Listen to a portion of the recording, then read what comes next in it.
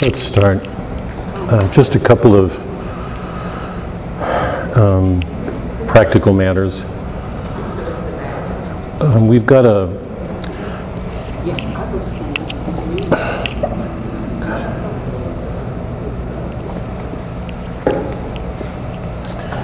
sorry, we've got a couple of, I'm so unused to this.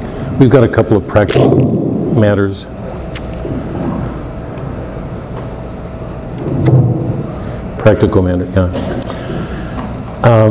We've got a flyer ready to go out to Father. I think I've told you, I've talked with him.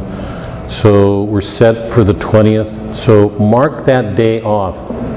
Non-negotiables. Everybody has to be here. That's the 11th commandment on Sinai, so put it down in your books.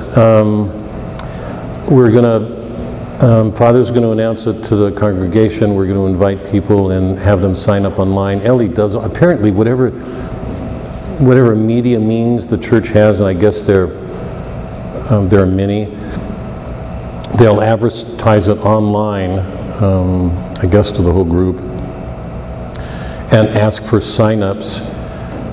What we're going to do is this, so just put this in your mind for now, but it'll come out in a flyer. Doc, help me on this if I misremember. We'll meet at 5. We'll set up and start eating at 5:30. And we'll start the movie at 6 so people could continue to eat. And for those who come late, you can come late. It's much earlier. But the movie's around 2 hours long, and I'd like to leave time to talk for a discussion and still leave early. So there may be some flexibility with that. That's not a fixed time, but that's roughly our goal, to get things started early and so people can eat. And people who come late can pick up their meals and eat while we watch the movie.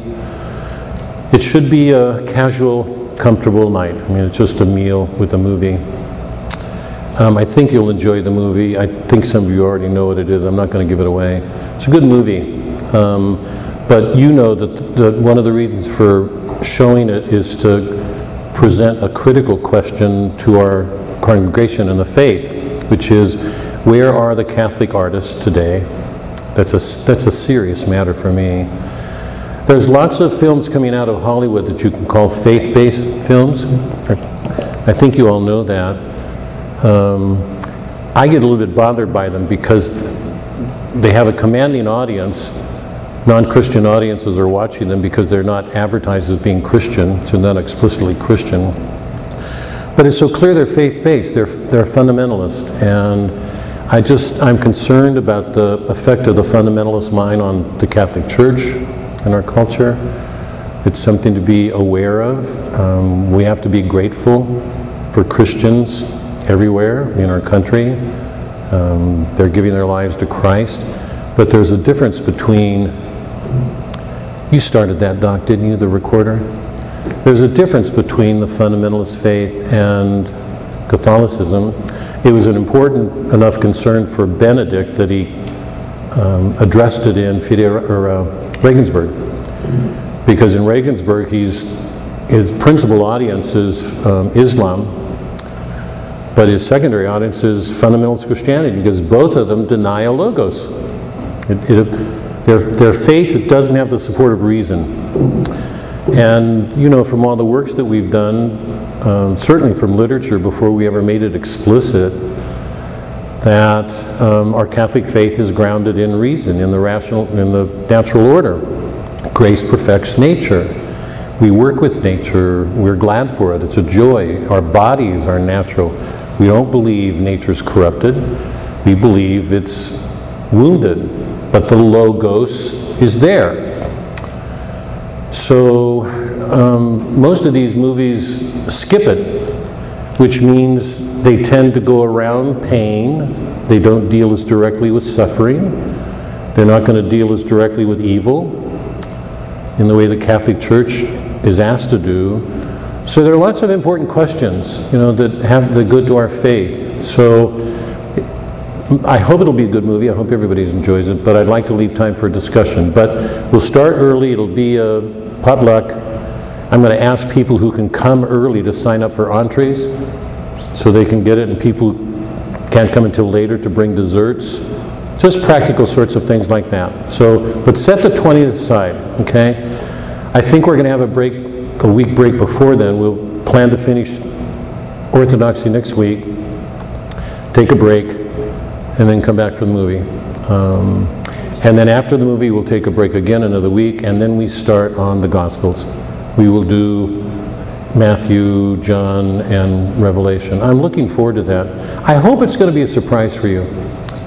I know you all know the Gospels, but I'm assuming that you're going to bring a lot to them that you've not brought before because of the work we've done. But anyway, that's our plan, okay? I would be so glad if everybody brought friends. You know, invite neighbors or friends or other parishioners, encourage them to come, just to see what they think. If we can increase the numbers here, I'd be so glad. If anybody sees a name appear on that, waiting list, just let me know so I can admit them. If you see any names pop up, okay? I think that's it. Suzanne, you wanted to pass out a... Yes, I will. You, after what? Yes. As much as I'm sure of anything, Bob already knows the answer to that. Don't be surprised if we don't meet again until Christmas. What are you asking? Well, if I send it around, I want to say nobody needs to sign up. We'll finish Orthodoxy next week. I'm planning to start chapter 9 tonight. But there's too much going on in both of those chapters to try to cover them in my mind tonight. So there's a lot. They're ending Orthodoxy, and there's a lot there. So what I'd like to do is try to be thorough in our coverage of 8, Romance of Orthodoxy, and then do 9 next week. It's interesting that he did 9. I suspect that wasn't an accident on his part. Okay, you should have handouts. I've got, I only had Ellie run off a few copies of an essay. If anybody would like a copy, let me know after class. It's long, it's 17 pages, it's online, I gave you the link online. It's an essay written by Dana Goya, who's an American Catholic poet. He's a really good poet. I'd be surprised if he isn't named Poet Laureate sometime soon, but...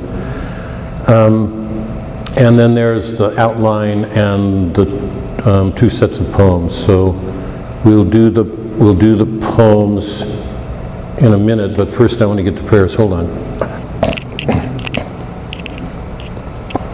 I've got that.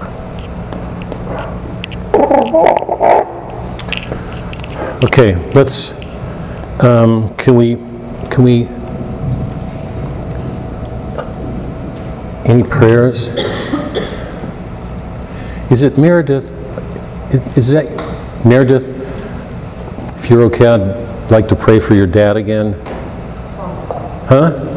Father-in-law? I'll call him your dad if it's your... any prayers, Connie? Yeah. Robert Gonzalez, he's a parishioner. I think a lot of people know him, but he's having his heart surgery tomorrow. I would love to pray for him. Wow, for sure. A friend of mine, Todd Kathleen, who's having, he's on cancer treatment and not sure it's working. What's his name again? Todd. Todd? Okay. Let's start.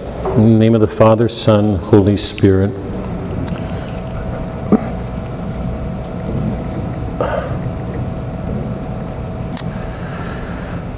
Thank you again, Lord, for the gift of our life from you and the gift of yourself in the Mass this morning and your presence through the day. This last weekend we commemorated John the Baptist's death, his sainthood. He gave up his life for you. He lived in the desert, existing on honey and locust. He's I may be, boy, I'm always aware that I may be theologically on unsafe ground, but he's the first one that I remember who saw the implications of your life. He's the first one that said, the Lamb of God. That moment reminds me of Peter's moment when Christ asked who he was and nobody could say, and then Peter said, "You're the Christ." Peter could not have come to that on his own. That John could have seen the full implications of your life to know that the whole Jewish tradition involving the sacrifice of the lambs and the lentils on the door, or the blood, and all of it, to have seen that you were going to be the one to fulfill that tradition was an extraordinary insight. It seems to me he didn't get it on his own. Help us all to deepen our sight.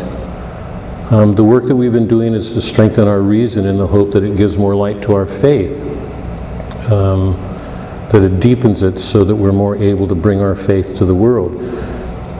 The world doesn't know faith, by and large. It knows reason, and so many of its faiths are misguided.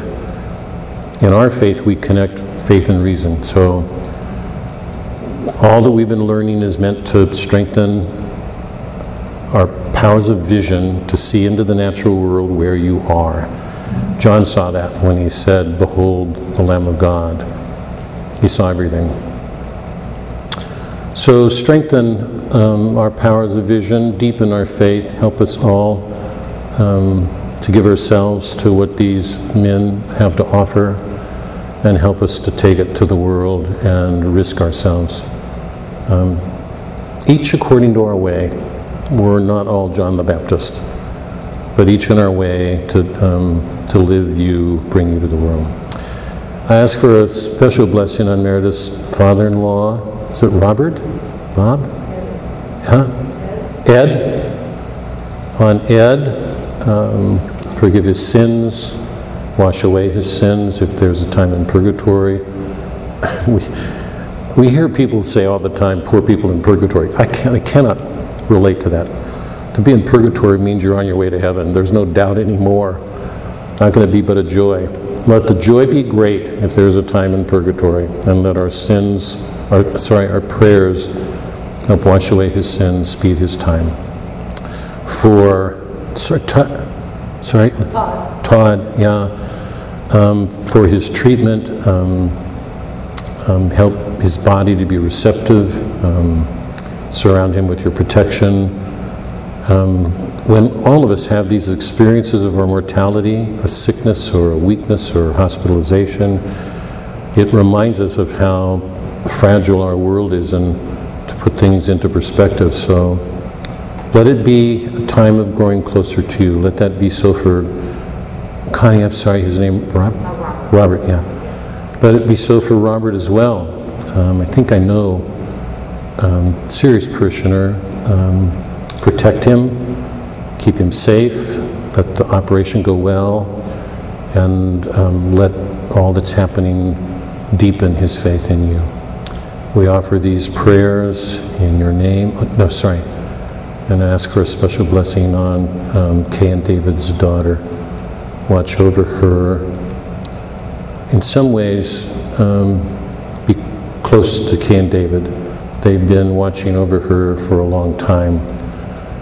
Let their hearts be glad in you, trust in you, whatever happens. We're all going to die.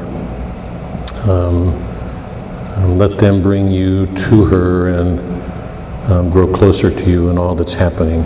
But watch over her.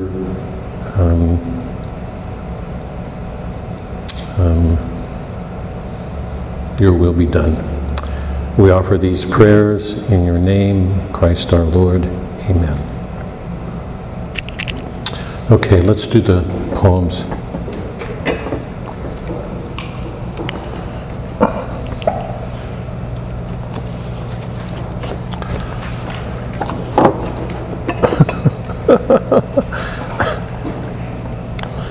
Doug, I don't think you saw this, but 10 minutes ago, Karen came here and turned this stand the right side up so it could hold papers. Well, I was going to say, if the two of you weren't married, you should be married. the way both of you keep me on, or try to keep me honest. Let's do Hopkins. I wake and feel the fell of dark, not day. We've done Hopkins before. You know, we've done the Wreck of the Deutschland. We did the Wind Hover. We've done a couple of other poems. This is one of his darker poems.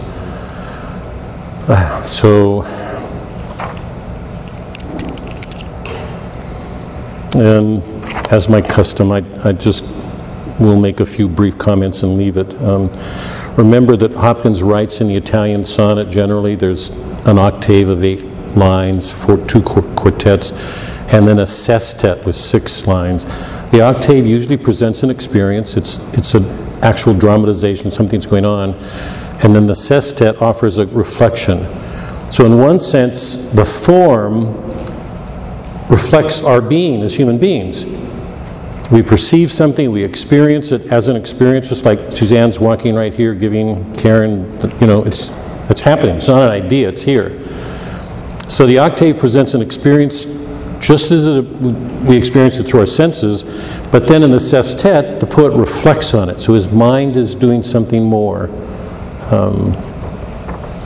So I wake and feel the fell of dark, not day. I wake and feel the fell of dark, not day. What hours, oh what black hours we have spent this night. What sights you, heart, saw, ways you went, and more must in yet longer lights delay.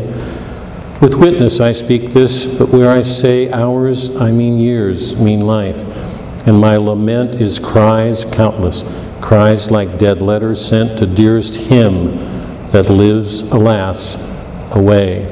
It's an appeal to Christ. He's a priest. He often grieves about his life, his soul, the suffering, his closeness, his faults, his failings. And there are moments, like the moments all of us have at times, when we experience a darkness. It may even be a despair, particularly if we're looking at our sins. Sometimes our sins can be overwhelming to us, even if we go to church all the time. But he wakes and feels the fell of dark day, something descending, a real darkness. I am gall, I am heartburn. God's most deep decree, bitter, would have me taste. My taste was me, bones built in me, flesh filled, blood brimmed the curse. Self-yeast of spirit, a dull dough sours. If he's too full of himself like a dough, the self-yeast, the preoccupation with himself, sours it like a dough. We all know, but particularly in times of grief or despair, if we're feeling bad about our sins, we become so preoccupied with ourselves that the dough sours. I mean, we can't let that go on. He gives us this yeast to grow. He allows these things so that we can grow. Self-yeast of spirit, a dull dough sours. I see the lost are like this, and their scourge to be as I am mine. Their sweating selves, but worse. He sees other people going through the same thing. It deepens his sorrow. I see the lost are like this, and their scourge to be as I am mine. He's his own scourge. His sins scourge him. Their sweating selves, but worse, because he's a priest. So where he feels his sins and even sees similar sins in others, he's still going to feel they're worse than him because he's called himself to God. Okay. We'll do Hopkins and Richard Wilbur next week. We'll stay with them.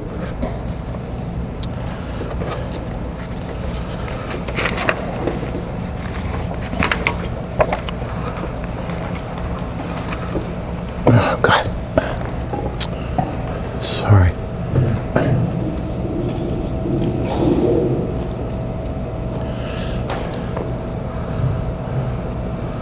This is almost getting too easy. It's shouldn't say that. I want to start tonight with two basic sort of reflections on what we've been doing.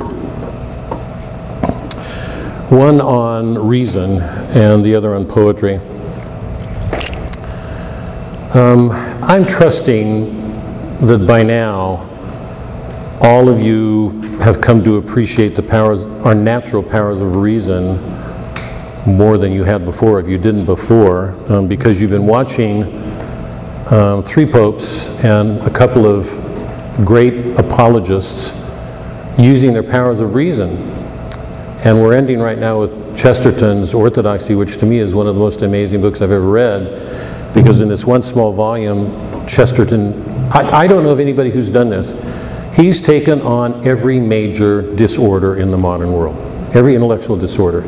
He's named them. Chesterton is amazing in this sense. He didn't grow up sitting on his faith.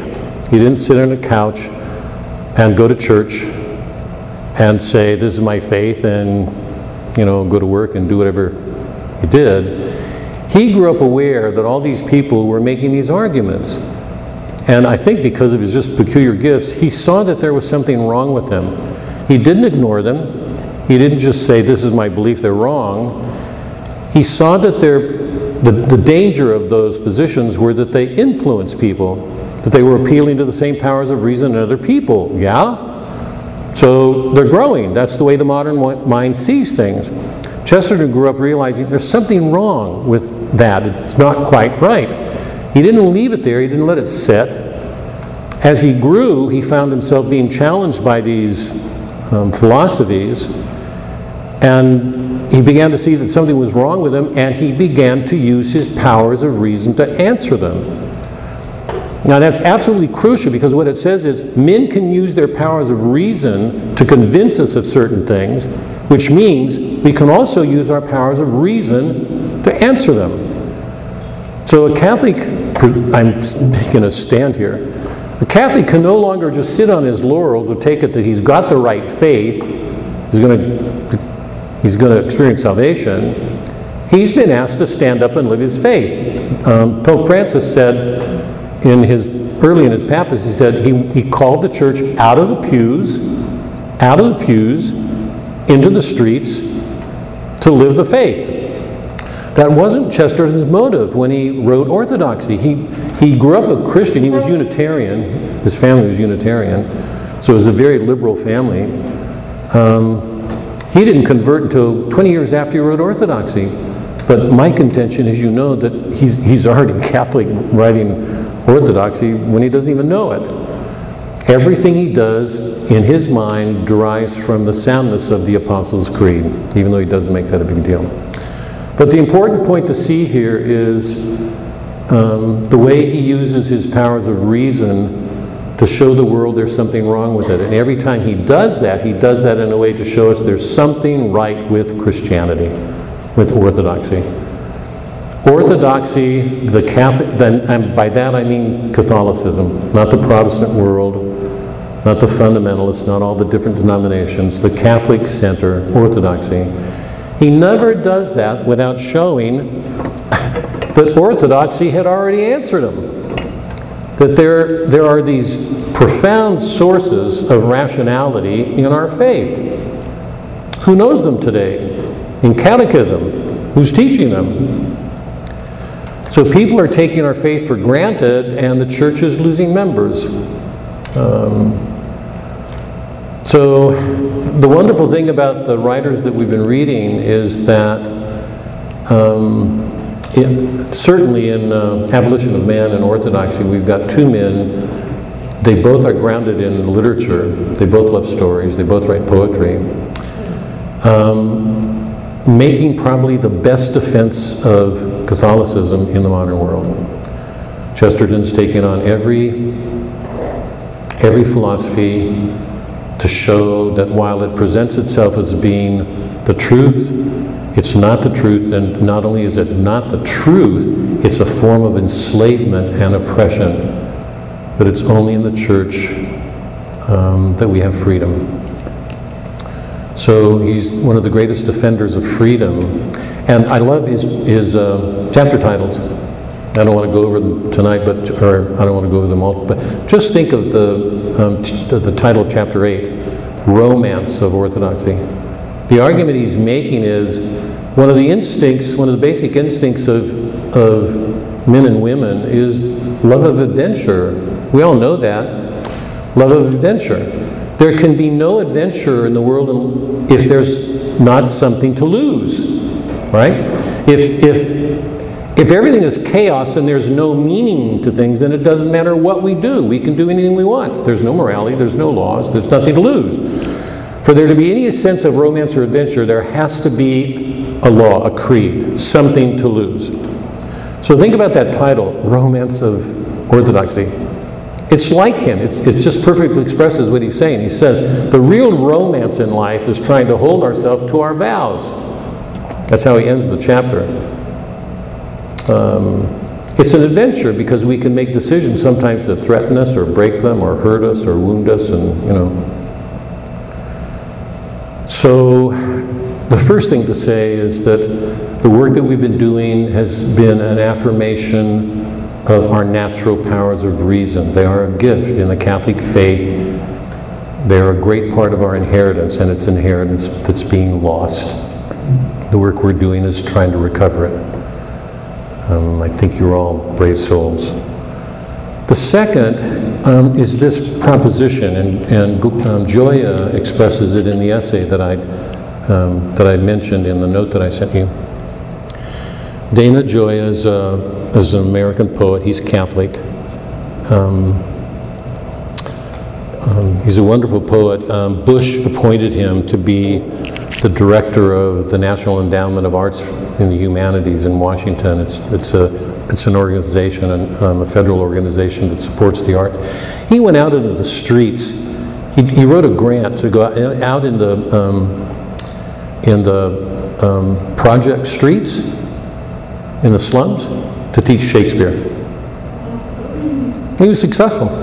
I remember when I graduated, or when I was doing my undergraduate or my master's at UCLA, I read a book. I don't remember what the writer's name was. I think it was called 26 Children. I can't remember. He was teaching kids in grammar school to read Shakespeare. They loved him. It can be done. If you go into a modern school today, you'll hear all the women saying, "Oh, don't do that. You can't. Too hard. It's over their heads." Or Goya went out into the streets and taught slum kids Shakespeare, and they loved him. He's done numerous things to promote the arts, music, poetry. He's written librettos and poems, okay? He wrote an essay for First Things in which he's making the argument that it's impossible to understand the Catholic faith without poetry. I just want to tell you, I did not start all of this inspired by him. I started all of this because several years ago we came across this art. Suzanne religiously reads First Things. It's a really good journal, but I just think it's so appropriate because it's something most Catholics would not think. I'm trusting that you all know better now. I just want to read the first page from this essay, okay? He says, this is Christianity and Poetry by Goya. I can't remember the date in First Things, but most Christians misunderstand the relationship of poetry to their faith. They consider it an admirable but minor aspect of religious practice, elegant verbal decoration in honor of the divine. They recognize poetry's place in worship. Congregations need hymns, and the Psalms should be recited. A few cultural believers even advocate the spiritual benefit of reading religious verse. But most Christians have a more practical and morally urgent sense of their faith. Who has time for poetry? I'm so proud of you guys. I so admire. Who has time for poetry when so many important things need to be done? Art is a luxury. Perhaps I can hear fathers, I think I've used this anecdote before, because, working at a college, you deal with undergraduates and you see their parents always on college day. And I can hear parents saying to their kids, major in English? Are you kidding? Do something practical. God, I want to... It's a good thing I don't pack a gun. Those moments. Who has time for poetry when so many important things need to be done? Art's a luxury, perhaps even a distraction, not a necessity. I'm so amazed at you guys. Gird up thy loins like grown-up and put away childish things, including the charming flippery of verse. Such attitudes misconstrue both poetry and worship. I want to say this now instead of waiting at the end, because you've heard me say this before, but it's appropriate in this context. Poetry is a mode of art whose medium is words. The ultimate source of words is the Word. I cannot myself imagine Christ doing anything in heaven that isn't beautiful and well ordered. If we all make it to heaven, I'm assuming that all of us will look on at Him in astonishment at the beauty and order and truth that manifests itself from Him. Poetry gives us a glimpse of that. Such attitudes misconstrue both poetry and worship. Christianity may be many things, but it is not prosaic. Poetry is not merely important to Christianity, it's an essential, inextricable, and necessary aspect of religious faith and practice. The fact that most Christians would consider that assertion absurd does not invalidate it. Their disagreement only demonstrates how remote the contemporary church has become from its own origins. Almost everything in the Old Testament, you all know this, right? Almost everything in the Old Testament is written in verse. The verse forms are explicit in the Psalms, but almost everything's in verse. The Iliad, the Odyssey, the Aeneid, you've all read them, are in verse. Show me a Shakespearean play that's not written in verse.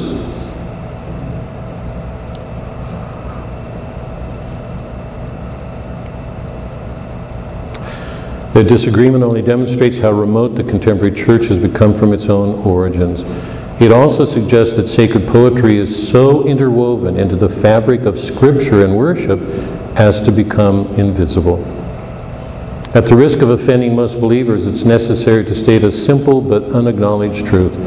It's impossible to understand the full glory of Christianity without understanding its poetry.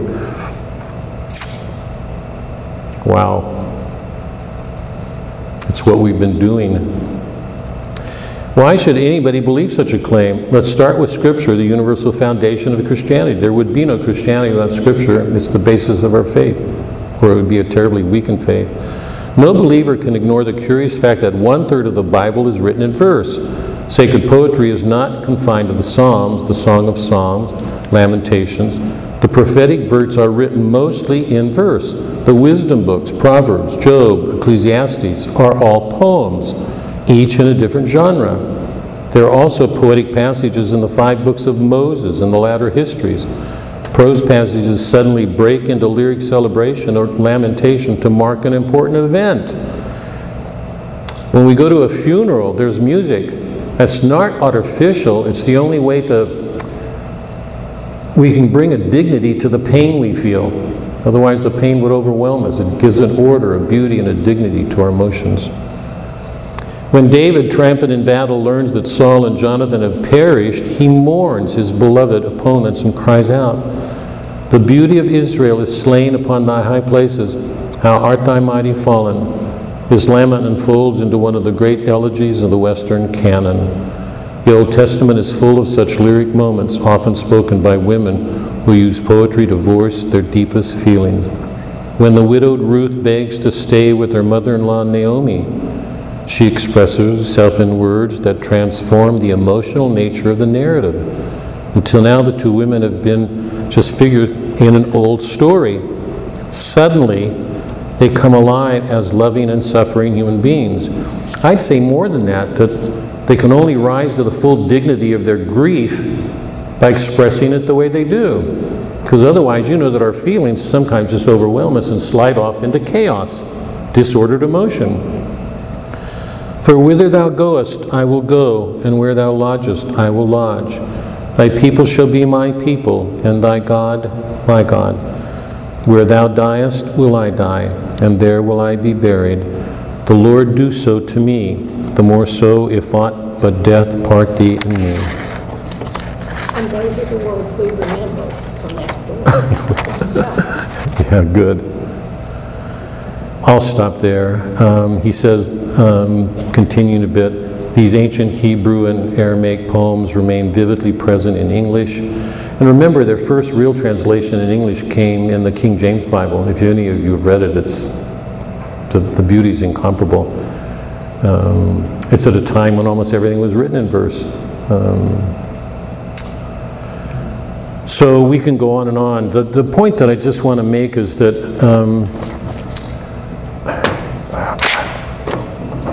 I got it, Doug. I get it.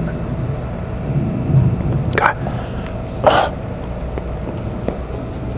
Oh, got it.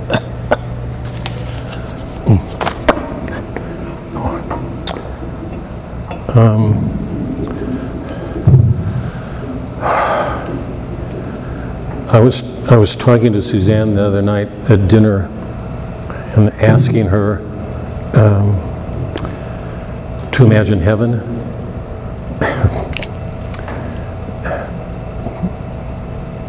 She was quiet on it for a while, and finally I offered a thought of my own. I'm sure that I couldn't have had this thought without Dante, but you know that when we go to church, we are invited into a sacred space. It's set up architecturally to image heaven some way. And that the liturgy unfolds in sections that are deliberate because they bring a certain order. The liturgy of the word, the liturgy of the host, the saying goodbye. Everything that takes place, both in readings and in enactment, because we actually enact the Passion, we go up to receive. In that moment, if we don't see ourselves as dying with Christ, in some ways sharing in His death, it seems to me we're not fully taking the Eucharist. But it's all an ordered poem. It's all ordered. The song, the music, the actions are all ordered. I get a little bit upset sometimes when because I shouldn't do this, but sometimes Eucharistic ministers are made to sort of march up in line in unison. It drives me nuts because I think that's going too far. But the Mass itself, you can't let the Mass go, slip into chaos. Picture going into heaven. Can you picture anything in heaven that isn't perfectly musical or poetical? Whatever words we speak, if we speak words, we've got to have a language that we all understand, or something's got to happen so that people from different languages will understand each other. There's got to be an underlying beauty and order to the words of music, because that's the nature of heaven. And you know how important stories have been for our work together, because the basis of it from the beginning has been stories. We started with Shakespeare. We went to the Iliad, the Odyssey, the Aeneid, all of that. I asked Suzanne, because I pray often to the late, and the older I get, to the people who've meant most in my life. I can name a couple of people who've been involved with Catholic schools, because you know that we didn't grow up Catholic. And I said, I'm thinking about John, Jean, Louise, people who've meant things to me. So when we go there, will John and Louise and Jean, our mothers and fathers, our parents, will they greet us? Will it be the first ones? Because I'm imagining billions of people. There are all these people from Asia that I don't know, peasants, kings, aristocrats from Africa, people from the streets. Some people who are going to survive gangs will be there. Who will greet us? It's hard for me to imagine without seeing those who love us greeting us, saying welcome. I don't know that. But we should never forget we're there for Christ, not them. Whatever happens with these billions of people, my sense is that somehow, when sorry if taking the time with this, I'd probably ask you to do this. You could do it better than I do it, but There's going to be billions of people that I don't know. How will it be possible for anybody... Remember Dante's line? We're in the presence of God, where there's no natural law, neither nearness nor distance added or took away. I'll repeat it. Neither nearness nor distance added or took away when you're in the presence of God. Natural law does not apply anymore, right? We did this when we did Dante. So if there's somebody 3 blocks away, I may be able to faintly make them out and say, that may be Suzanne. In heaven, that cannot be. Somebody, there's no million miles, but let's say somebody infinitely away is going to be as clear as they were up front. So somehow heaven is going to be this, like the multiplication of the fishes, it's going to be a multiplication of stories that we're going to engage each other, and somehow something will happen to let us know the story of our lives, who we are. But what will unify us all is Christ. So no matter how different the stories are, there's got to be a harmony, something that will... So I can't imagine a greater exemplar, a greater archetype for stories than heaven. All the stories that we do, particularly those in verse, Shakespeare, the Iliad, the Odyssey, the poems that we read, are giving us a glimpse, helping us to experience something of the beauty and art of our faith. That's my... So when Joya says that the connection between the connection between poetry and our faith is real and essential, he's not just being verbal. You guys are doing something rare. I can't say enough of that you're even here sort of amazes me week by week. But you're taking in a rich tradition that's deep in beauty and order and truth, depths of experience, and all of them in some way are looking towards Christ. Every work we've read. And I don't want to dwell on this. I've got a time limit that I've got to be careful of. Remember when we did the Iliad and the Odyssey and the Aeneid, the 3 great epics of the ancient world, the greatest works of the ancient world. Well, you can include Aeschylus's Oresteia and Sophocles, the Oedipus. They were in verse as well. But the Iliad, the Odyssey, and the Aeneid all ended with a Parousia action. The Parousia, the return of the king. The whole Old Testament is pointing toward, the Revelation is pointing towards end times when Christ returned. Revelation ends, come, come, bride, come. It's all pointing towards the end of time, when Christ will come in power and judgment. How did the Iliad, the Odyssey, the Aeneid end? With a Parousia action. The kings returning in power and judgment. Achilles, Odysseus, Aeneas. Bringing power and judgment. They're like images, foreshadowings of Christ. So everything we've been reading is a celebration of beauty and art. It's at the center of our religion. We shouldn't take that for granted when we're in the Mass. No matter how bad the priests are, no matter how bad the homilies are, or people talking around us, we shouldn't forget that. I'm going to end this with just one more. I don't know if I told you this. I think I may have when it happened. I can't remember what it was, but it was a break, and we went out to Dallas and we had Mass. I think it was our graduation of one of our kids. It was supposed to be a child's Mass. Did I tell you guys this? It was a Mass. And there was a man in the family, there weren't the kids, because all the kids were in the Mass, they were running the Mass, it was a children's Mass. He was drinking coffee from Starbucks. Did I tell you about this? Boy, I can't, okay, I won't go through it. Okay, I'll stop here. My wife's going, yes, yes. That's the reason for me to keep going. Let me stop. Let's take a look at Romance of Orthodoxy. Any comments or questions on poetry or reason? What this work on reason has meant to you guys? Or, oh, here's the challenge. Sorry, I was going to put a real serious challenge to you guys. If you found yourself lacking in being able to defend your faith before, you can't have that excuse anymore. I've just taken it away. I'm laughing, but it's a challenge offered pretty seriously. I'm trusting that all that we've done together has strengthened your understanding of our faith, that your powers of reason are greater than they were before. So that if you're meeting with somebody, you're in a better position now to use your mind to make a defense, to explain what's going on in our faith, than you would have been 3 months ago. So no excuses. Yeah? I mean, don't you feel that way, that something's happened, that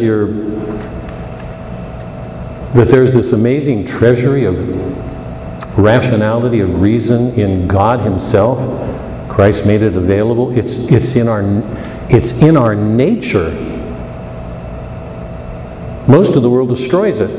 They want to make of us something that we're not. But if we see our nature as something good, one aspect of it is these powers of reason. Faith and reason are meant to go together. Anyway, any comments or? I have 3 quick ones. Go ahead. This afternoon I was struck. Got bogged down reading comments about literature and all of these people slamming Christianity, and I was just thinking how glad I was to be able to come here on this evening and be with people who feel the same way. Eat good food. I do. Yes. Yeah. Another 2 very quick comments going back to what you said earlier. Being a good University of Dallas girl, I taught children for 33 years and opened every single day with poetry. And in terms of don't major in English, my husband, the engineer, has brought me for the last 47 years. Every time he sends out a business letter, brings it to me to read over. You're right. I don't know where Suzanne should be here for this. She and her roommate were English majors. I think I've told you this, but the 2 of them were English majors, and neither one of them went on to English. Suzanne went into social work, and her roommate Jane went into law. And the heads of the departments in the graduate programs they entered, both of them said, you're in a position to do better than most other people because most other people coming from other fields don't know how to read or write. But because they had a background in English, they were better prepared to work in law and social, wherever they go. Anyway. Okay. Any other comments? I just have something about Chesterton. He was 34 years old when he wrote the book. That's totally amazing. He wrote it in 1908. He was born in 74. Is that right? I didn't. Yeah, he was 34 years old. Yeah. I was an idiot. Oh, Mary. Oh. I couldn't. Mary, you shouldn't feel bad. I'm almost 80 and I'm still an idiot, so you shouldn't be feeling bad at all. I started learning about my faith because I'm cradle Catholic from 50 generations back. We were living in Charlotte, North Carolina, and the evangelical people, whatever, they would always come knocking on the door. Right. Big 3 or 4 of them, they want to talk about Jesus. And I decided that I was going to go after them. So, because I didn't ever know what to say. Big surprise, big surprise. And I started learning about my faith so that I could, Yeah. because being if you're raised Catholic, you don't study your faith because all your cousins, your grandmas, everybody around you is Catholic. Nobody questions it. I never had to question it. Yeah, yeah. Went to Catholic school and Yeah, everything. right. So I started learning about it. Well, they must have gotten wind of it because they never came to my house after that. I believe it. So I'm just amazed that he was 34 when he wrote the book. Yeah, I didn't know that. I would have put him younger, but yeah. Amazing man, just a truly amazing man. The last time the Jehovah's Witness came to our house, they asked if they were bothering me, and I said, no, I was just reading my literature. And they said, literature? And I said, yeah, you ought to go back and read Shakespeare and read all these things and look for where Christ speaks to you in them. And they were like, okay. And I talked to them for a while, and I said, okay. Okay, let's start. Just by way of review, very, very quickly, some of the major points we touched on last week and some of the major lines of thinking that govern what people do with their minds today. One of them is not what's called nominalism. You know that. Nominalism means that there are no real universals. There are only names. So a word like justice or chair, let's take chair because it was one of Chesterton's example. Those are only names, generic names. There are no entities that are universal.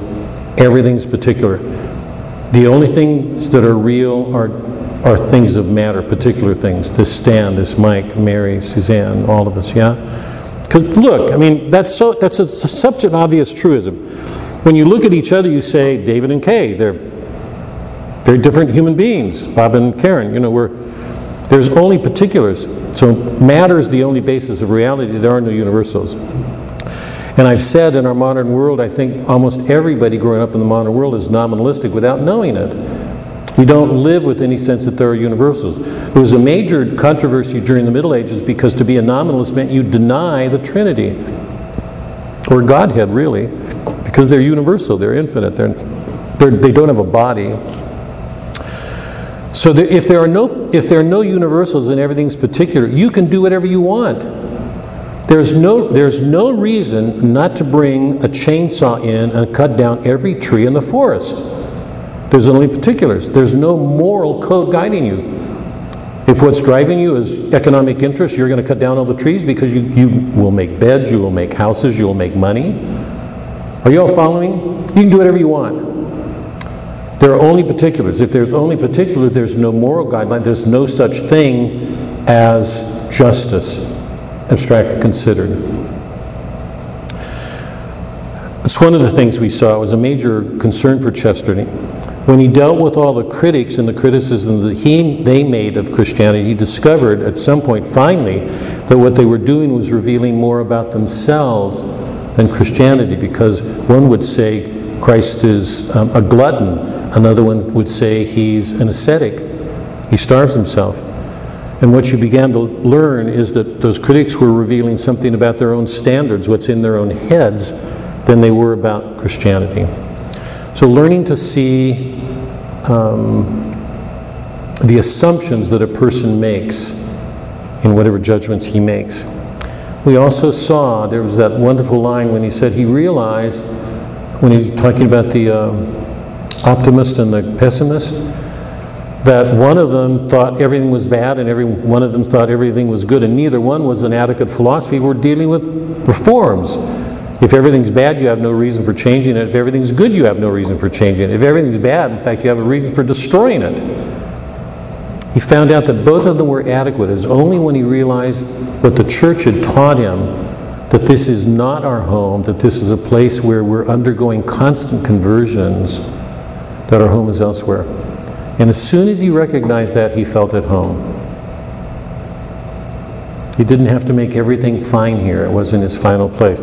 So the people who see the earth as the final resting place will usually make it a graveyard. They'll try to make of it something it's not.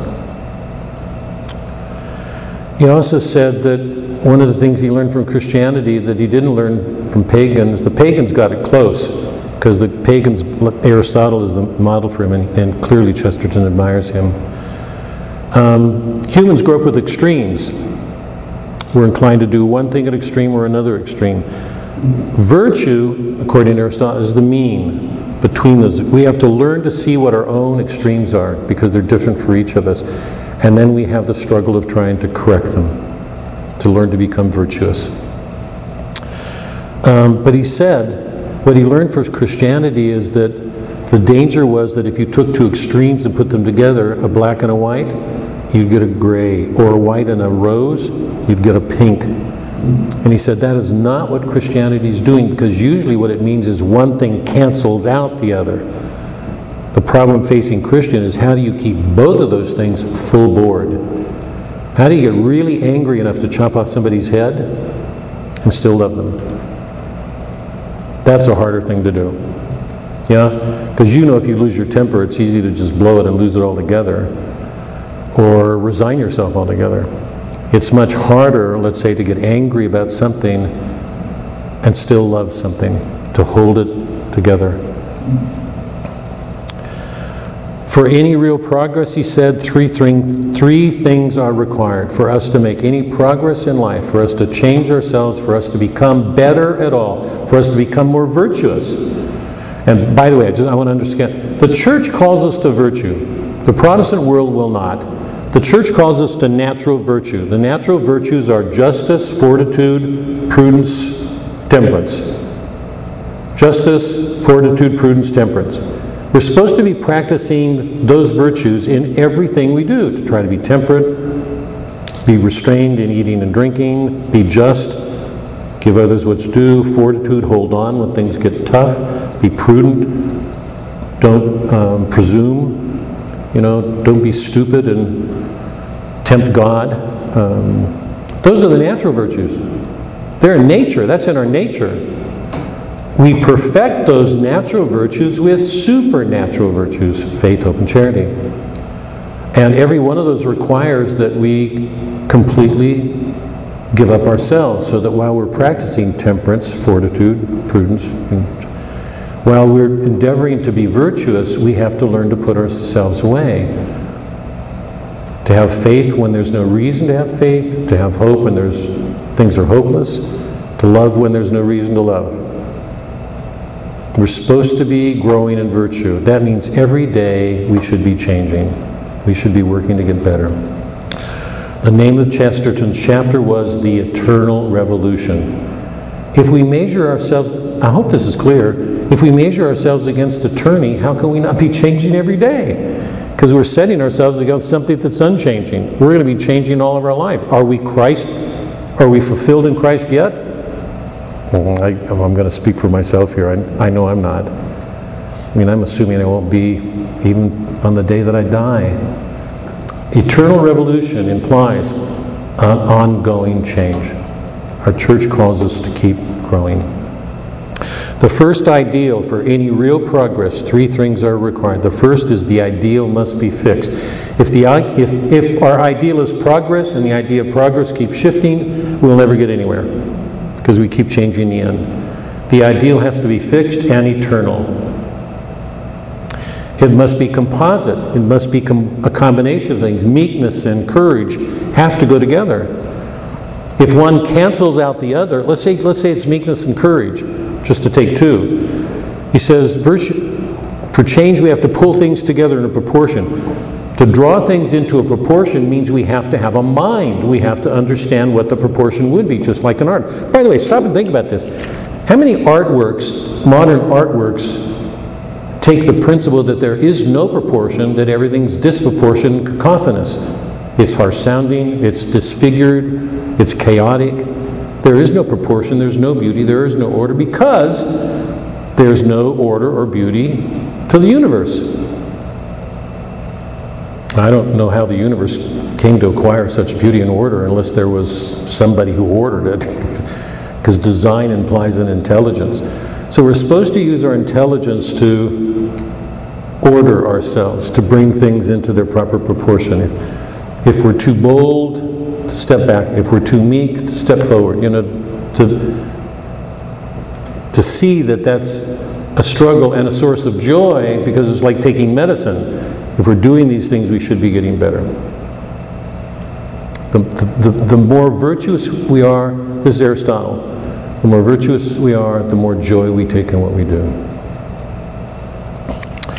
And finally, he said we must be watchful, that the tendency of the human soul is to backslide.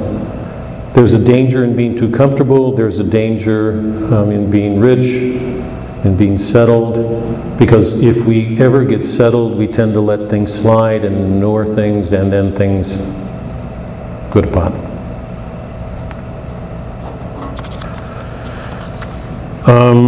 I want to just end on, I think, one of the things we ended on, and then I'm going to turn to try to quickly do Romance of Orthodoxy. Chesterton is particularly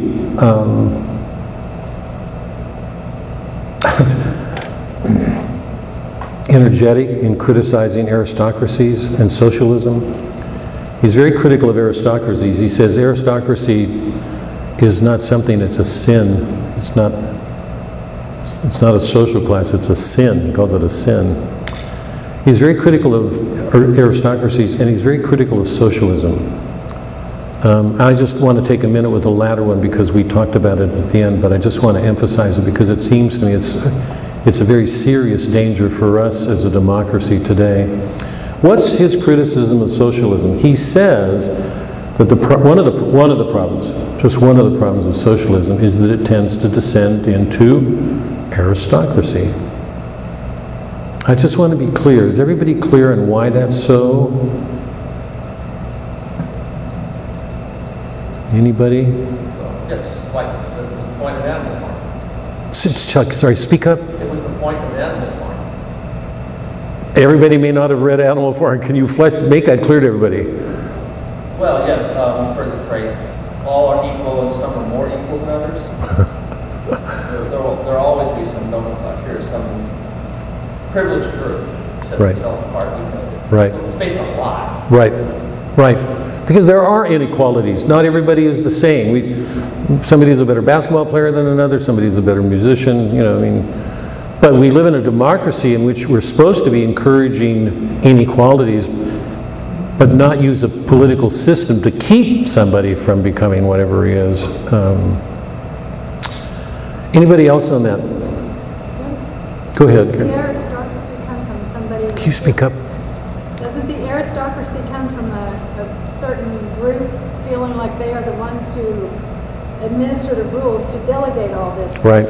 equality? Right. Yeah, how do you get a socialism if you've lived in a democracy and it declines and we lose it? Who are going to be the ones to form the socialism, the new socialistic state? Who will they be? Michael, go ahead. Did you have a... Not an answer to that question, but socialism seeks to, it takes all you masses out there. We're going to try to raise you up, give you more material goods and a better education and more proper housing and cleanliness. Right. So that you'll become more able of governing. But what he says is that we already have a class like that. So the tendency is to just say, well, we'll let these people rule because they already have their material goods and good education. So Yeah. make them. Yeah. But in order to do that, they have to bring some down too. What will happen if, just to take Michael's example, if you had a government which saw its responsibility to make everything equal so that it would give better housing to people who don't have it or give better education, the assumption is that if you do away with class distinctions so that there are no differences between classes, you'll do away with envy, you'll do away with pride, people will get along, that the cause of crime and sins are inequalities, political inequalities. What are some of the implied dark side effects behind a government wanting to make everything equal, give everybody the same housing, or, you're saying that the government wants to elevate everybody, but to do that, they've also got to decrease lots of people because the people who have talent who would have wanted to do more can't do more. So the assumption is that not just that you're going to raise people, but you've got to take away what other people have in order to do that. But what are some of the what would be some of the effects of this on human beings living in that kind of A few years ago, we were visiting Slovakia. We were told that they have universal college education. 17% go because they say, why should I put in 4 years of work and study, and when I come out, I won't be any higher than everyone else? So you kill that initiative. Yeah, if the government does everything for you, if it gives you everything and you don't have an incentive to do things for yourself, it's a serious question whether it encourages people to take less responsibility for their own lives because the government's doing everything for them. Go ahead. I was just going to say that there's always the risk of the government side too, because once you know that you can do all this and you can protect your people, let's say, I mean, you start getting too, believing that you can do everything, and then that class also starts getting, immoral. Yeah. You start taking bribes, you want Yep, to be better yep, than the other yep, one. yep. And less productive. It doesn't answer, I mean, Chesterton's, one of his principal starting points is original sin. It does not answer, I mean, socialists are going to deny it anyway. They're going to say the cause of evil among men is environment or heredity. Chesterton says if you don't start with original sin, you won't get anywhere. Because if you do all of that, it doesn't, you can't use the wealthy as a standard, because if you look at the wealthy, there's some of the most worst, they're some of the morally depraved people in the world. Wealth does not make you better. In fact, he spends half a chapter saying the one thing the church has put itself against forever is the wealthy. Wealth can spoil, it can corrupt you. One of the dangers of socialism is, Cecilia just touched on it, but there's got to be a ruling class, somebody in the government. The tendency is if they've got that power to become corrupt in it. They rule everything, they govern it. In a socialistic world, there's no opposition party. If the government controls everything, it controls the means of expression. There's a problem with our language too. So we talk about the government, you always hear the government doing this, the government doing that. The government is nothing. It's individuals who have to be exercising power. I wish the people in Washington understood that way, Chuck.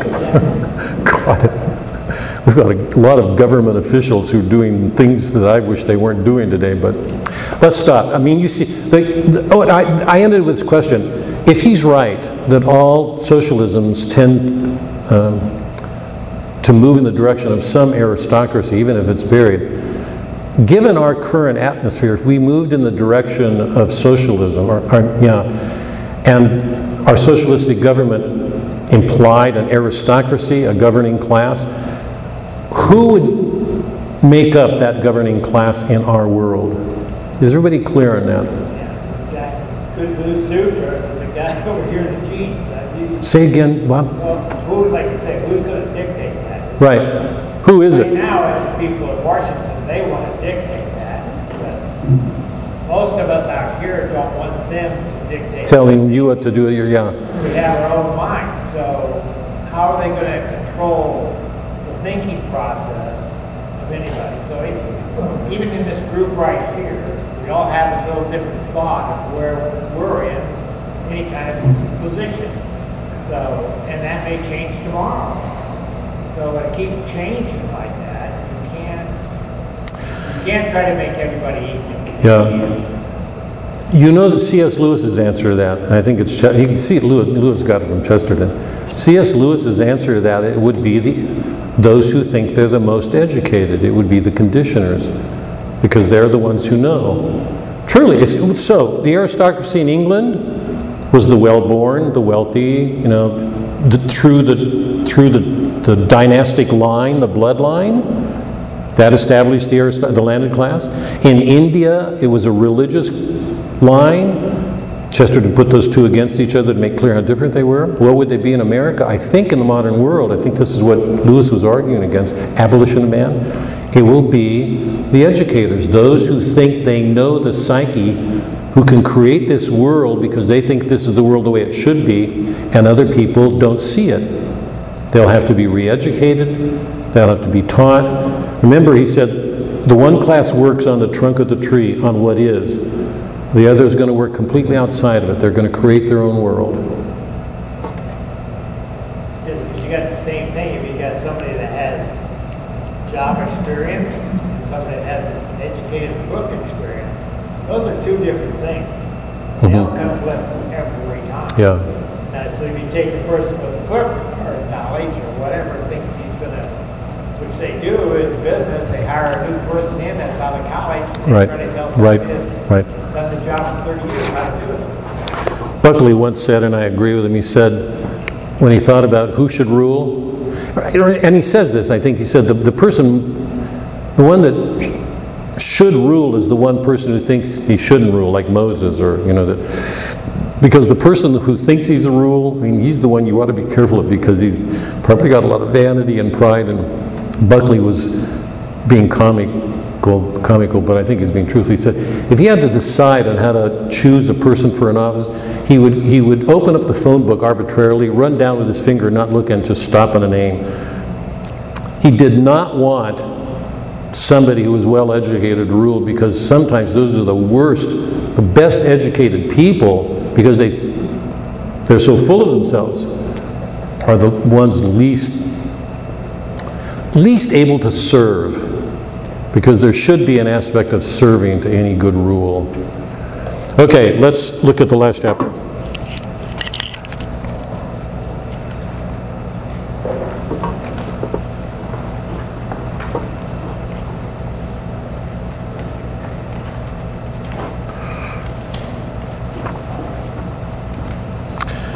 On page, or it's my 308, the argument that he's been making is, up to this point, that every modern ideology presents itself as being the truth or a source of freedom, when as a matter of fact he's saying that it's not, none of them contain the truth, and all of them are various forms of oppression or enslavement. That what they do is enslave people, so that the materialist, for example, chains himself to the idea that nothing is real but matter. So we lose our free will. We can't believe in miracles. We can't believe that there's something more than matter. Every one of them he's gone through. We've gone through them, I think, pretty thoroughly. In the second page in this chapter, he's going to fall back on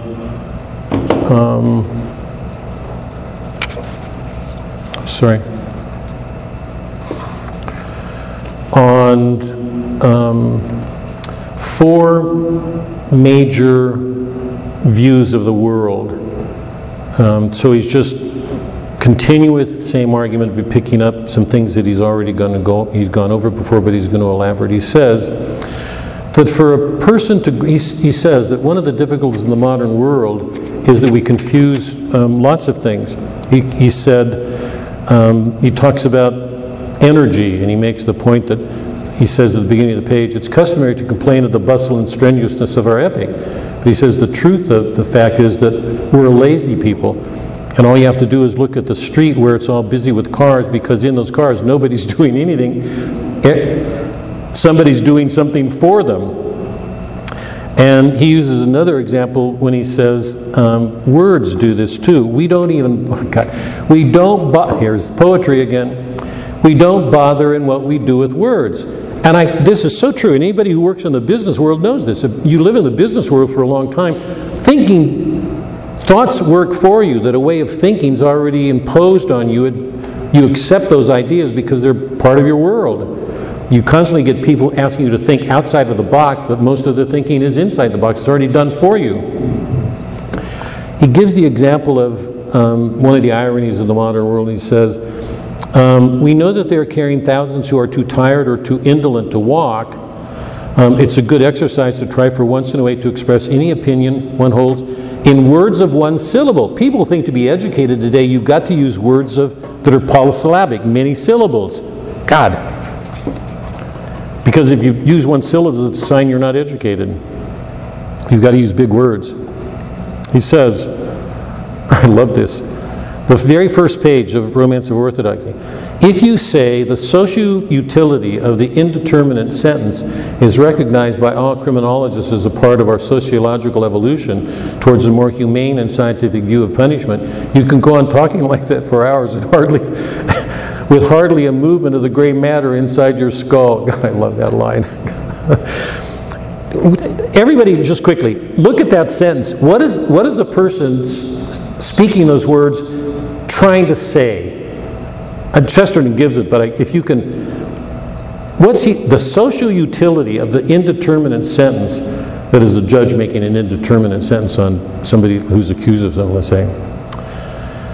of the indeterminate sentence is recognized by all criminologists as part of our sociological evolution towards a more humane and scientific. That is, if we're more indetermined, if we're less certain, if it shows if we're in a gray area, that it shows that we're more compassionate towards a criminal. We're less likely to come down on him hard. He says, you can go on like that for hours with hardly a movement of the gray matter inside your skull. But if you begin, I wish Jones to go to jail and Brown to say when shows come out, then condemn the guy and put a sentence on him and court dismissed. But that's not what happens. People have got to give all these psychological reasons, and they're going to do it in the name of these humane theories that if you do this, it'll show how much more humane. We turn criminals back out on the street.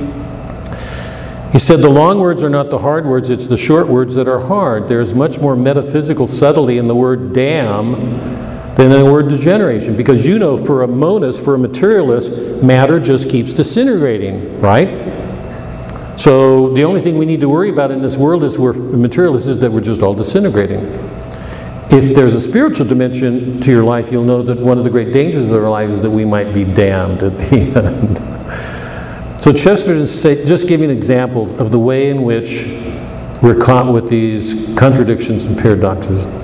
And he gives us the final conclusion to this opening, the use of the word liberal, because he says most people associate being liberal with being more fair-minded, more committed to freedom. And he's going to go on to show that that is not the case, that as a matter of fact, the people who present themselves as being liberal, as a matter of fact, are among the most illiberal people in the world. He wrote this in 1908. This is a full century later. I hope everybody's appreciating the stark irony of that the people who call themselves liberal are the most liberal in the world. And he's going to take on 4 modern movements that show that underneath they're all forms of enslavement. He's going to look at monism, that is materialism, pantheism, Arianism, and necessity. I want to go over these quickly. I don't want to spend too much time because you've all read it. You all know what monism is, right? The word monism just means one. Mono, monistic, it means one. A monist is somebody who holds that there's only one principle of life. And they would say it's matter. There's nothing real that isn't material. The only reality is matter. Okay? Aristotle says that form and matter have to come together, and that's too subtle. I don't even want to go into the principle. It's closer to actually some of the things that modern physicists are doing, but it's like potency and something real, and when they come together, they form a real thing like a cup or a person. But a person is made up of form and matter. Matter is the principle of individuation. It's what makes, I've gone through this before. If you take a tree, if you take a lock of cloth, it's the same cloth, but you can cut in the same button, the same pattern, right? The difference between them is not the form is the same. The difference between them is the matter from which each one comes. Is that clear? You can take a tree and make wooden buttons. Every button has a dollar bill, is a better example. Every dollar bill is the same, right? What distinguishes one dollar bill from the other is the material out of which it's made. So matter is the principle of individuation. The form is what that thing is in a species. A horse, a person, a cow, a table. So monism simply means the principle that there's only one thing. And you know his arguments. He's gone through them. He says that these people believe that there's nothing but matter. There's no free will because matter determines everything. I love this. I'll just read this. This is a couple pages in. It's in the paragraph that says, of the fact and evidence of the supernatural. I speak here afterwards. He says the difference between a spiritualist and a materialist is the materialist is not free to believe in miracles. The spiritualist is free to believe in matter. He's also free to believe in miracles. It's a much larger world. But I love this discussion. He says, here only we're concerned with this clear point, that insofar as the liberal idea of freedom can be said to be on either side in the discussion about miracles, it's obviously on the side of miracles. Reform, progress, means simply the gradual control of matter by mind. A miracle simply means the swift control of matter by mind. I love that. I hope everybody, it's coming, because who's working the miracle? God. Right? So,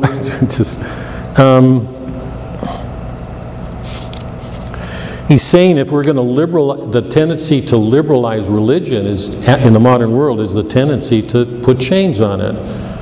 That it's only by becoming more orthodox and going to its center that people become free. So he takes on monism, and then he takes on pantheism. Pan means all. Pantheism means God is in nature. So pantheism simply means God is nature. He's present in nature, in everything. But he associates pantheism with immanentism and Buddhism. Immanentism means everything is inward, and he's arguing that Buddhism and Theosophy are forms of pantheism. What's the problem with pantheism? Do you remember his argument? I want to try to go through these quickly if I can. You're limiting God to what you can see. Mm-hmm. You don't recognize that he's bigger and better than all of that. Yeah. And also that it means all things are sort of equal. One tree is no different from another, or they're all, you have no way of distinguishing between one thing and another. He distinguishes Buddhism from Christianity on the basis of saying that the Buddha statue always has his eyes closed. He's always looking inward. He says the great beauty of Christianity in the saints, visualized, imaged in the saints, is their eyes are stark open because they're facing violence. They're looking outward. I wish he'd connected transcendence. He says over and over again that the fundamental distinguishing mark of Christianity is transcendence. That God separated the world so that people could learn to love one another. A woman has to separate from a child to learn to let it go, to love it. If she keeps holding on to it, she's going to make it herself. You can do the same thing in a marriage. In a marriage, we're called together as two individuals to come together as one, but be the best that we can be of each other to be one, but we're different. So in immanentism, we go inward. It leads to introspection, isolation, quietism. He names a couple of things like that. I think introspection is not a bad thing, but it can become bad when that's your modus operandi. That's all you do. I think about the modern world and the way that the modern world has turned in on itself. The driving force of so much modernity is self-pity, despair, isolation. That when you turn inward, the danger is becoming self-absorbed. Self-pity, despair. It's important to turn inward because we've got to learn about ourselves and turn outward too. There's something transcendent. So to me, it's a powerful argument for holding on to the importance of transcendence for changing our inner lives. He even touched on, the religions being the same, which I've Right. come across that several times. He said, it's all the same. We all worship Right. God. What did he say? What's his argument, Connie? That, we're all the same. Of course, they have it backwards. We're all the same in the sense that, we have priests, we have altars, we have sacrifices, He said, but it couldn't be further different because the teaching is nothing compared to Right. nothing compared to what, the other religions Right. teach. What he's been doing the entire book, he said in non-essentials, they may look the same. Right. But if you look at the essentials, the dogma, they couldn't be more different. What's at issue with Christianity is dogma. At the center of a dogma, ours, is the Trinity, the fact that the second you can't separate them in our dogma. These are the essential dogmas of our faith, the Trinity and the Incarnation. The second person of the Trinity. So, Islam, Judaism do not believe in the divinity of Christ. This is where we're going right now. I want to get there because I want to ask them what from your hard questions. They deny the divinity of Christ. They say he's this great prophet. The Messiah was going to come to save the Jewish people. The Messiah is going to come to save Islam. But both of those people saw that Messiah in terms of a powerful king who's going to come in political terms, using power, worldly things, to conquer the Romans, the occupying power. Okay. What's different about the two is their dogma, the belief in the Trinity, in the Incarnation, the crucifixion and resurrection, the communion of saints and the sacraments. But that's at the heart of Christianity. And no other religion on the earth has those dogmas. The whole book has been a defense of the Athanasian Creed, or the Apostles' Creed. The final one, he says necessity, and we don't need to go into that because, necessity, if things are necessarily what they are, there's nothing to do about them. No free will, there's no incentive to change. If things are necessary, you can't do anything about them anyway. I want to go to the last one. This is in the very last couple of pages in the paragraph that begins. Lastly, this truth is yet true in the case of the common modern attempts to diminish or explain away the divinity of Christ. The thing may be true or not. I want to read this because to me, the fundamental difference between Christianity and Judaism and Islam is the divinity of Christ. Islam and Judaism both believe that Christ was a prophet. They both believed in a Messiah, that somebody would come. The Jews far more because it's far more part of their tradition. So the one thing separating them is this attempt to make Christ human. And by the way, I just want to say this.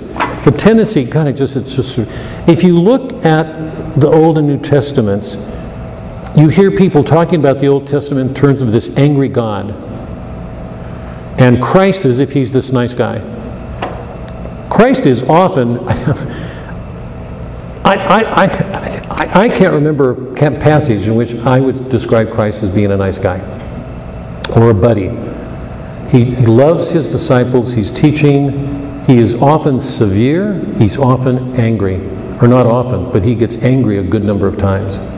He gets angry at his disciples, he gets angry at the Jews, he gets angry at Peter, he gets angry at the money changers in the temple. He's severe a lot. And Chesterton is going to end describing him with mirth, which I love, but people describe the Old Testament as an angry God and New Testament like he's this charitable God, and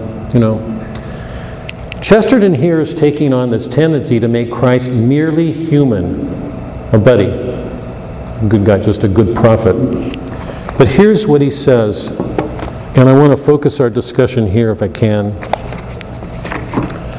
If you follow the reading, if you go to that chapter, that paragraph, lastly, this truth, the tendency to take away Christ's divinity.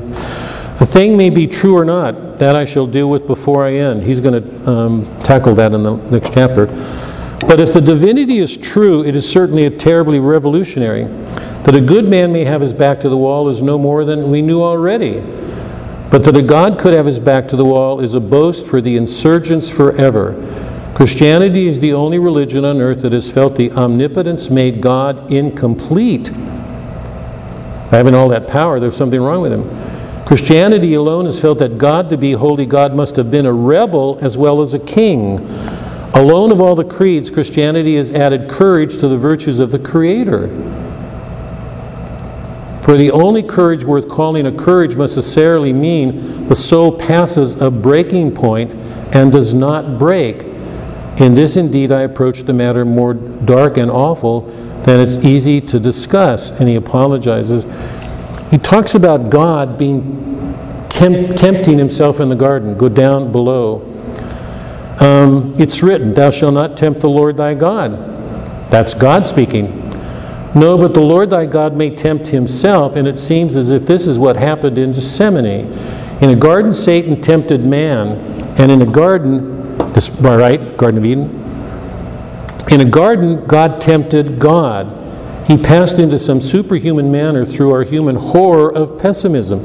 When the world shook and the sun was wiped out of heaven, it was not at the crucifixion, But at the cry from the cross, the cry which confessed that God was forsaken of God, because he looks up and says, "Why have you forsaken me?" That's God. It'll be interesting to see what we do when we get to Matthew, John, and Revelation. But these can be called the essentials of the old orthodoxy, of which the chief merit is that it's the natural fountain of revolution and reform. His whole argument is, if we're going to change the world to make it better, we have got to stay at the center of the church, because everything else is taking it away. Now, I want to spend what time we have left on this question. What's wrong with Arianism, with taking away the divinity of Christ? And let me try to focus it some if I can. Judaism and Islam make the law everything, right? So if you live up to the law, you're a righteous man. If you fall away from the law, you're condemned for both faiths. Would you agree? The law is essential for both. They believe that a Messiah is going to come, he will save, but it'll be according to the law, because neither one of them believes in the divinity of Christ. Christ came to fulfill the law, not to break it. And yet he's describing God here as this great revolutionary, that God's doing something not even man could do. What's wrong with denying Christ's divinity? And indirectly, it's going to go to the question, what is it that Judaism's lacking in basing itself on the law? What is Islam lacking in? But that's a secondary question. My question is, what's wrong with denying Christ's divinity? Every one of his arguments has been showing that each one of these creeds, these beliefs, presents itself as being freed and the truth. And he's used his powers of reason in every case, the monism, pantheism, necessity. Now he's looking at Arianism. He's saying each one offers itself as the truth, as liberating, and there's only one that's the truth. The others are forms of oppression and slavery. What's wrong with taking away the divinity of Christ? I'd like to spend what time we left tackling that question, because it's the center of our faith. Well, one thing, there's a couple of things I noticed, but one thing is, if you take away the divinity of God, he's just a man, that means another one can come along who would be considered, another man could be born, or a woman who would be just as great as he is. If I can stop you just there. That's because, abstractly considered, yes. But the adherents of Judaism and Islam would disagree immediately. They'd say, but there's only one Messiah, he will come, so nobody else can come. They will say that man will be that man will not have a divine nature, but he will be sent by God. It won't be anybody else. So they take that away. But can you, with that qualification, can you go anywhere with that? Because both of them are going to say, this Messiah is not just any man, and he won't be followed by another one. This is the Messiah sent by God, except that he's not divine. Christianity says, no other one will ever come again. It was sent by God, except he is divine. He has a divine human nature. What happens if we take away the divinity of God? So, he's been talking about reform, the importance of our freedom, our free will, the importance of changing, of growing in our faith, of learning. All along, that's been right. I mean, I think that's a fair summary of orthodoxy. The maniac, the suicide of thought. He's been tackling all of these modern ways of thinking that are taking our freedom, compromising our nature, our integrity. And here at the end, in the next to the last chapter, he's gone through these 4 creeds, these belief systems, and the last one is Arianism. The denial of, by the way, you know that was one of the earliest heresies, so he's using that. What's wrong if we're trying to have a better life? So if we're all involved in eternal revolution, all right, last chapter, an eternal revolution. We're trying to make the world better. We're trying to make ourselves better. Trying to have better families, better marriages, a better culture, whatever it is. What's wrong if we take away the divinity of Christ? Mike, did you have something? About Arianism, if just taking away the divinity, leave it, taking away. Then it was not God on the cross, it was just another man who was unjustly convicted and executed. Who cares? What's the difference? Where are you going? We might have compassion for the individual, but it doesn't affect my eternal life. How? Why not? Because God offered himself as a blood sacrifice. And How does he do it in a way that an ordinary man could not? The difference being, Original sin? go ahead, Mary, I'm just, Well, that was to atone for original sin and bring man back into. well, pick up Mike's point. It's just not another ordinary man, but why couldn't it be an ordinary man? What is Christ doing on the cross that an ordinary man on the cross is not doing? Well, that was taking away the original, atoning for the original sin. How does that affect all of us? Or help us in our changes, how we live our lives? Because we have hope of life with God. We don't have to, the law. Sorry? It's our faith. I mean, But flesh it out. Are we on the right track? Yeah, I mean, well, of course. We also don't have the Eucharist. It's not any divine thing. It's just Who cares? What does it matter? Well, we don't have Christ on the cross, God on the cross, then we don't have salvation. Why? Because man who sinned against God, Sorry, speak up, Doc. man who sinned against God, Mary's Oh, original yeah. sin, can't atone for that because he sinned against God. There's no way man can make up, atone for that. So it has to be a God. And if it's not a God, then we aren't saved. How does that change? Is everybody here? Can everybody hear Suzanne? How does that change the way we live our lives with each other? What difference would that make? So Judaism is going to say, if you live according to the law, you're being obedient to God, you're being good, you're being godly. So would Islam. What difference would it make in the way we live our lives with another person? If somebody committed a sin against us or we wanted to get better, what difference would it make in what we're doing? Well, something I always remember is, Father, forgive them, for they know not what they do. And How is that different from somebody who's Islamic or Judaic, Jewish? Because both Jews and Islams would say that Allah's, well, so does Christians, but both, they'd say God is merciful, they'd say forgiveness is part of our religion, the Jews would say that, the Muslims would say that. The difference between those and somebody who's Christian is what? The divinity of Christ is absolutely crucial to everything in our faith. It is the one, in one sense, it's the one fundamental thing that distinguishes us from Judaism there's lots, but at least at the center of a dogma, but... Robert? No, I look like... I'm trying to get my head around that, and because you go from having, if you talk about the law, you're trying to obey the law, basically you're trying to work your way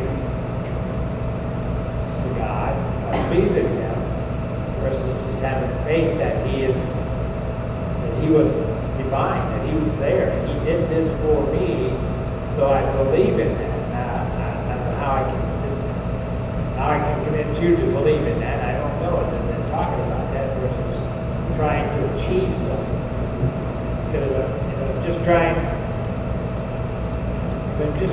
to, I guess, please God in my thinking, or my law, or what church law, or whatever. Then I'm following something that somebody created, and I don't know if it is divine. Okay, because I've had enough time to go. Oh, no, this is, no. No, you could try again, Susan. Are you kidding me? What he said And we're going home together? to me, what you said binds us. We're bound to the law, but Christ set us free Through the church. through his divinity on the cross. And so the church he set up is divine because he was divine. How does that change the way we behave from the way somebody Jewish or Islamic? Because, Mira, you're not saying that the law is irrelevant or justice is irrelevant for a Catholic. No, I'm not. The difference is what? I don't know, Higher I standard don't know if I'm going to be following above that. the law? Like, as a Catholic, you're saved. You know the salvation is there. So your attitude goes towards just keeping that. For the Jews, I mean, they still wait. They don't have anything. Nothing has finished. They're still going. Would Chesterton agree with what Olivia just said? Cecilia? Or sorry, Cecilia, I'm sorry. I'm sorry. He said one of the things that he's fighting against is the tendency to be safe, to think we're safe. He says if one of the most important things for us as Catholics is we have to realize that every moment we could be damned, that we're not damned, like the Calvinists, because he's strenuously arguing against that. He says that we could lose ourselves, that at any moment, we believe Christ offered us salvation. By the way, the Jewish people believe that God offered them salvation. If they're obedient to the law, Islam believes that their faith will earn them salvation. It's just a simple belief. They both have practices to do. Chesterton said, be on guard about taking things for, he said, it was one of those wonderful lines last week when he said, we have to be held to our vows. And we have to feel that any moment we can lose them. We have to be awake alert because we can slip in our faith. He says here, the hero must be an estimable hero. We believe that all men are created good. We're wounded. We do not believe they're all damned. We don't. So Christian morals have always said to the man, not that he should lose his soul, but that he must take care that he didn't. In Christians' morals, in short, it's wicked to call a man damned, Calvin, but it's strictly religious and philosophical to call him damnable. We can lose our souls up until the end. We all believe in salvation. The Jews do, so does Islam. But the difference between us is Christ, his divinity, and all that we're talking about. But I just want to be, I really just think this is important to, because so often I think we take this for granted. It's our faith. As a matter of fact, here, I mean, one of my concerns, it's certainly a concern as me as a person, it's certainly it's a concern for me as a teacher,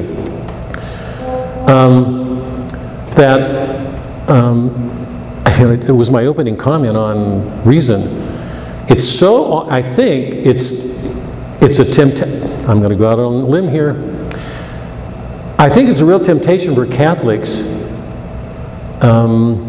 because they know they've got the truth, and they're aware that they have it in a way that Jews and Protestants, and they know they've got something nobody else has. That's the Catholic faith. To the degree that you're aware of that, you can sit on it. You can take it for granted. It's my faith. I mean, my opening remarks were, Francis called it out of the pews. My opening challenge was, we should be able to make a greater defense. Can we go out into the world now better prepared to witness to Christ with our minds? Because if we just sit on our faith knowing that we're saved, there's a real danger for us. So the question here is, what difference does this dogma in our faith make for the way that we live our lives with each other, in our marriages, in our families, in our world? I'll stop because I owe you guys another 10 minutes already, unless you want to take. I'm glad to pick this. In fact, let's stop. I'd like everybody to think about this pretty seriously. Read over this last 2 pages that I just read on the Arian. Remember, there's 4 things: monism, pantheism, necessity, and Arianism. He's using Arianism not in the sense that the early church fathers, Arius had this belief that God was, or Christ was all human, not God. It was an early heresy. The church had to fight it. He's using that. It's really amazing to watch him work. He's using that because he knows of that past, but he's applying it to a modern world that has basically taken away Christ's divinity. Almost all secular people believe in Christ. They don't doubt. I'm going to hear it. This has got to be taken seriously.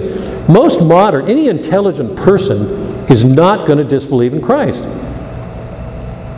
He's historically real. We've got documents. And they don't just depend on Scripture. There are histories of Romans and everything that went on at the time showing there was this guy.